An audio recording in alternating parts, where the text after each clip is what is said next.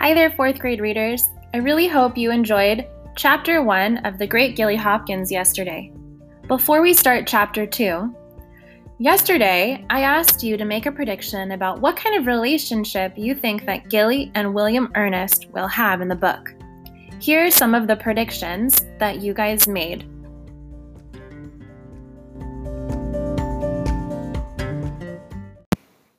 I think that Gilly and Ernest will become friends later in the book, but right now I think they're gonna have a tough start, and yeah,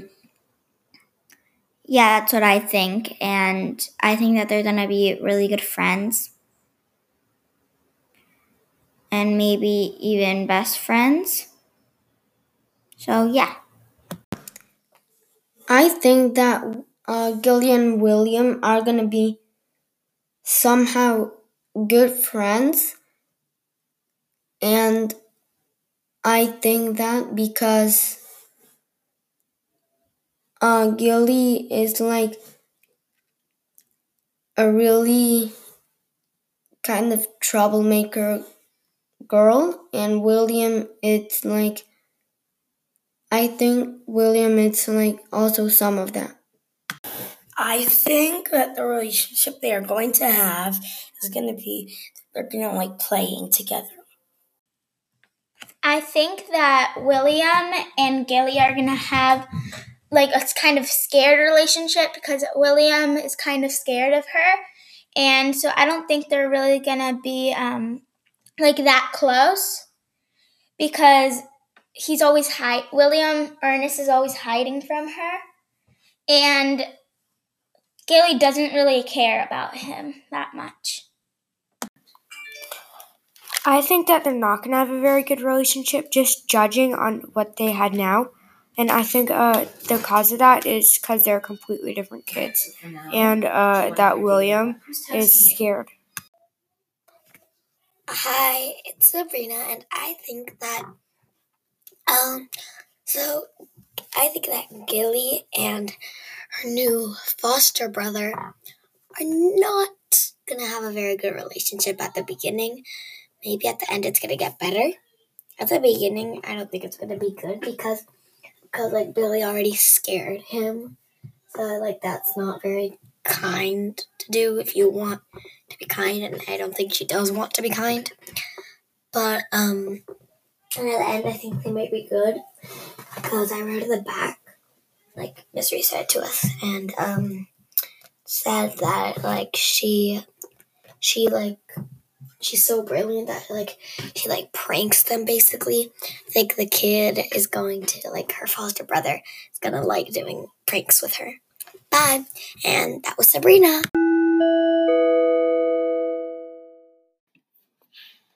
The Great Gilly Hopkins, Chapter 2, The Man Who Comes to Supper. The room that Mrs. Trotter took Gilly to was about the size of the Nevinses' new station wagon. The narrow bed filled up most of the space, and even someone as skinny as Gilly had to kneel on the bed in order to pull out the drawers of the bureau opposite it. Mrs. Trotter didn't even try to come in, just stood in the doorway slightly swaying and smiling, her breath short from climbing the stairs.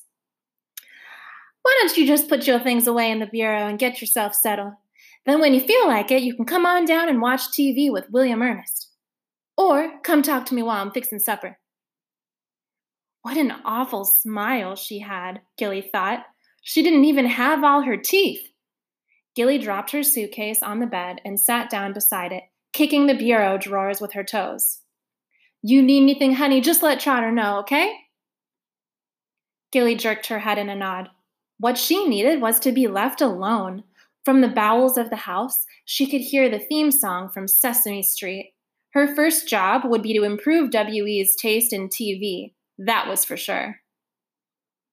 "It's going to be okay, honey. I know it's been hard to switch around so much." "I like moving." Gilly jerked one of the top drawers so hard it nearly came out onto her bed. "It's boring to stay in one place." "Yeah." The big woman started to turn and then hesitated. "Well, Gilly slid off the bed and put her left hand on the doorknob and stuck her right hand on her hip. Mrs. Trotter glanced down at her hand on the knob. Well, make yourself at home, you hear now? Gilly slammed the door after her. God, listening to that woman was like licking melted ice cream off the carton. She tested the dust on the top of the bureau and then, standing on the bed, wrote in huge cursive curlicues, Miss Galadriel Hopkins. She stared at the lovely letters she made for a moment before slapping down her open palm in the middle of them and rubbing them all away.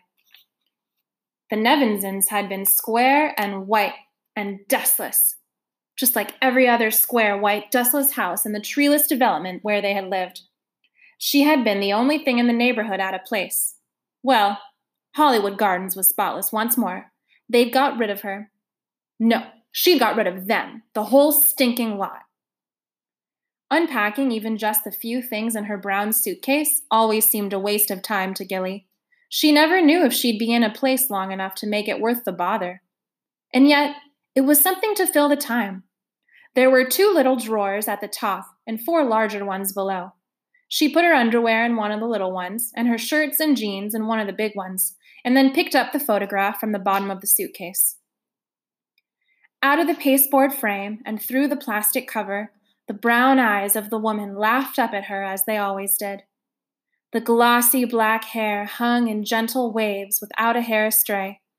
She looked as though she was the star of some TV show. But she wasn't. See, right there in the corner she had written, "For my beautiful Galadriel, I will always love you." She wrote that to me, Gilly told herself, as she did each time she looked at it. Only to me. She turned the frame over. It was still there, the little piece of tape with the name on it. Courtney Rutherford Hopkins. Gilly smoothed her own straw-colored hair with one hand as she turned the picture over again. Even the teeth were gorgeous. Weren't girls supposed to look like their mothers? The word mother triggered something deep in her stomach. She knew the danger signal. Abruptly, she shoved the picture under a t-shirt and banged the bureau drawer shut. This was not the time to start dissolving like hot jello. She went downstairs. There you are, honey. Trotter turned away from the sink to greet her. How about giving me a hand here with this salad? No. Oh. Score a point for Gilly. Well, Trotter shifted her weight to her left foot, keeping her eyes on the carrots she was scraping. William Ernest is in the living room watching Sesame Street. My God, you must think I'm mental or something. Mental? Trotter moved to the kitchen table and started chopping the carrots on a tiny round board. Dumb, stupid. Never crossed my mind. Then why the hell you think I'm going to watch some retard show like that? Listen here, Gilly Hopkins. One thing we better get straight right now tonight. I won't have you making fun of that boy. I wasn't making fun of that boy. What was the woman talking about? She didn't mention the boy. Just because someone isn't quite as smart as you are, don't give you no right to look down on them. Who am I looking down on? You just said. The fat woman's voice was rising, and her knife was crashing down on the carrots with vengeance. You just said William Ernest was... Her voice dropped to a whisper. Retarded. I did not. I don't even know the stupid kid. I never saw him in my life before today. Trotter's eyes were still flashing, but her hand and voice were under control. He's had a rough time of it in this world, but he's with Trotter now, and as long as the Lord leaves him in this house, ain't nobody on earth gonna hurt him. In any way. Good God, all I was trying to say. One more thing. In this house, we don't take the Lord's name in vain. Gilly threw both her hands up in mock surrender. All right, forget it. She started for the door. Supper's about ready. How about going next door and getting Mr. Randolph? He eats here nights. The word no was just about to pop out of Gilly's mouth, but one look at Trotter's eyes and she decided to save her fights for something important. Which house? The gray one on the right. She waved her knife vaguely uphill. Just knock on the door. If you do it good and loud, he'll hear you. Better take your jacket, cold out.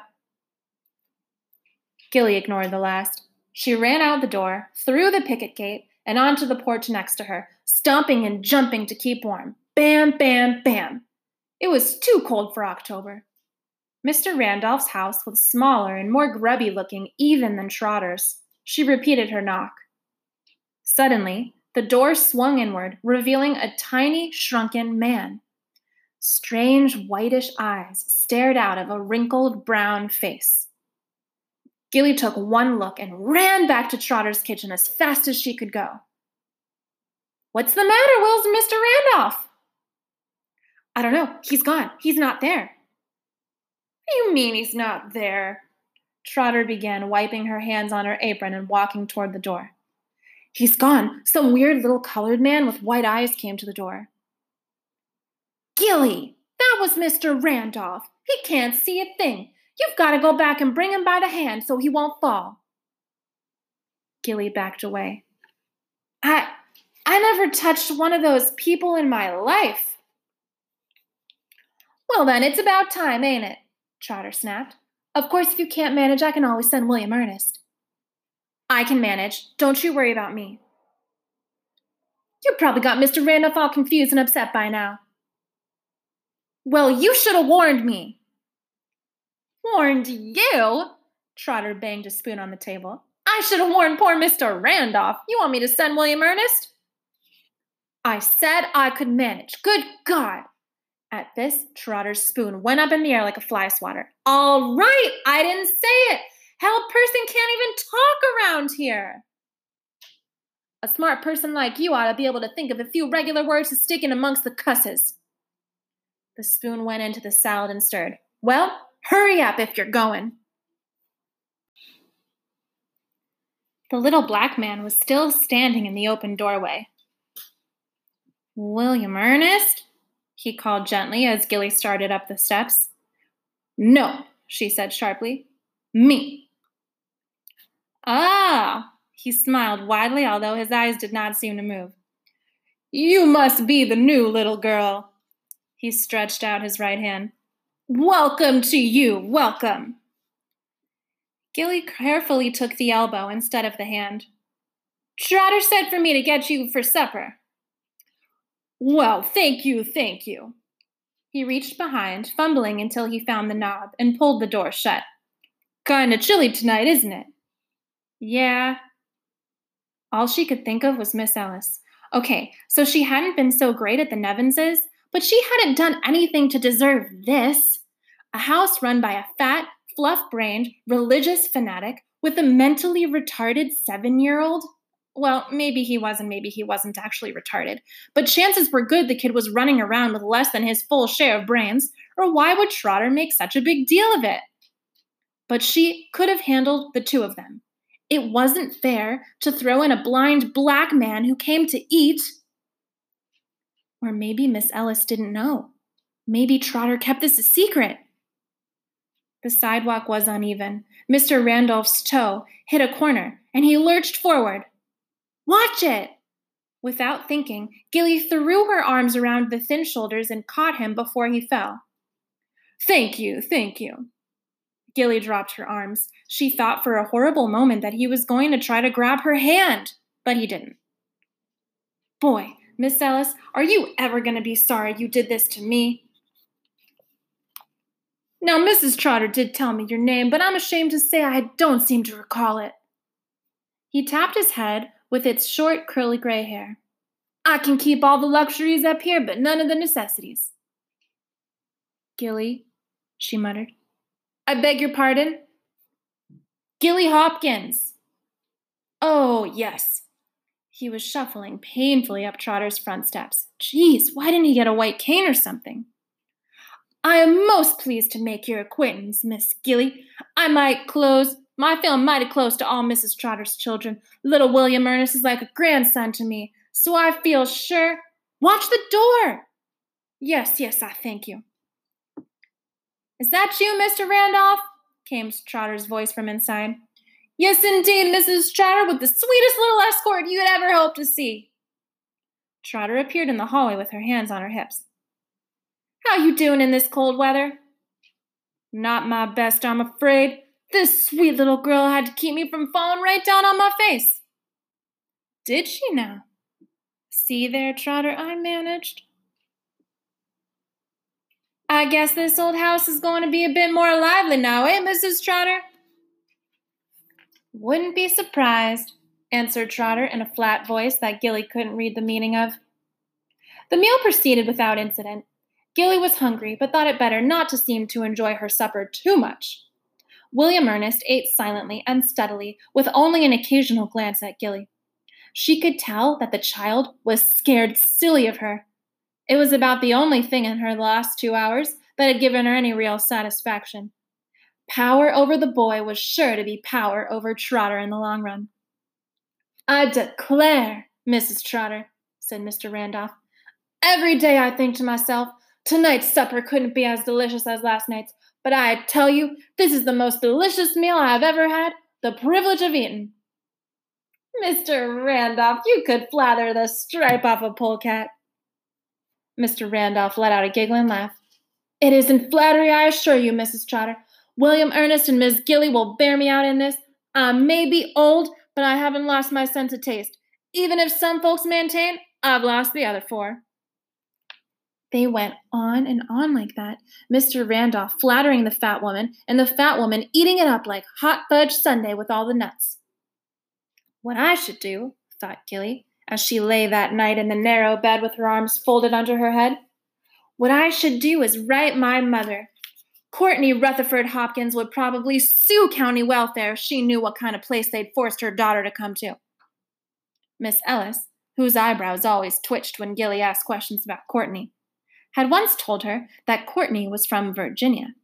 Everybody knew, didn't they, that families like Courtney's did not eat with colored people? Courtney Rutherford Hopkins was sure to go into a rage, wasn't she, when she heard that news? Perhaps the self-righteous Trotter would be put into jail for contributing to the delinquency of a minor. Miss Ellis would, of course, be fired. Yum! "She'll come to get me then, for sure," thought Gilly. Her mother wouldn't stand for her beautiful Galadriel to be in a dump like this for one single minute, once she knew. But how was she to know? Miss Ellis would never admit it. What kind of lies was the social worker telling Courtney to keep her from coming to fetch Gilly? As she dropped off to sleep, Gilly promised herself for the millionth time that she would find out where Courtney Rutherford Hopkins was, write to her, and tell her to come and take her beautiful Galadriel home.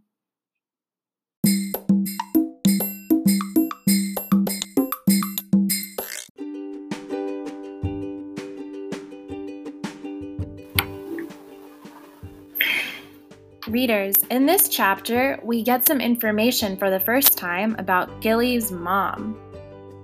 How do you think that Gilly feels about her mom? And why do you think she feels that way? Or how do you know she feels that way? Send me a voice message by scrolling to the top and clicking on the message button, and you could have your voice on tomorrow's episode.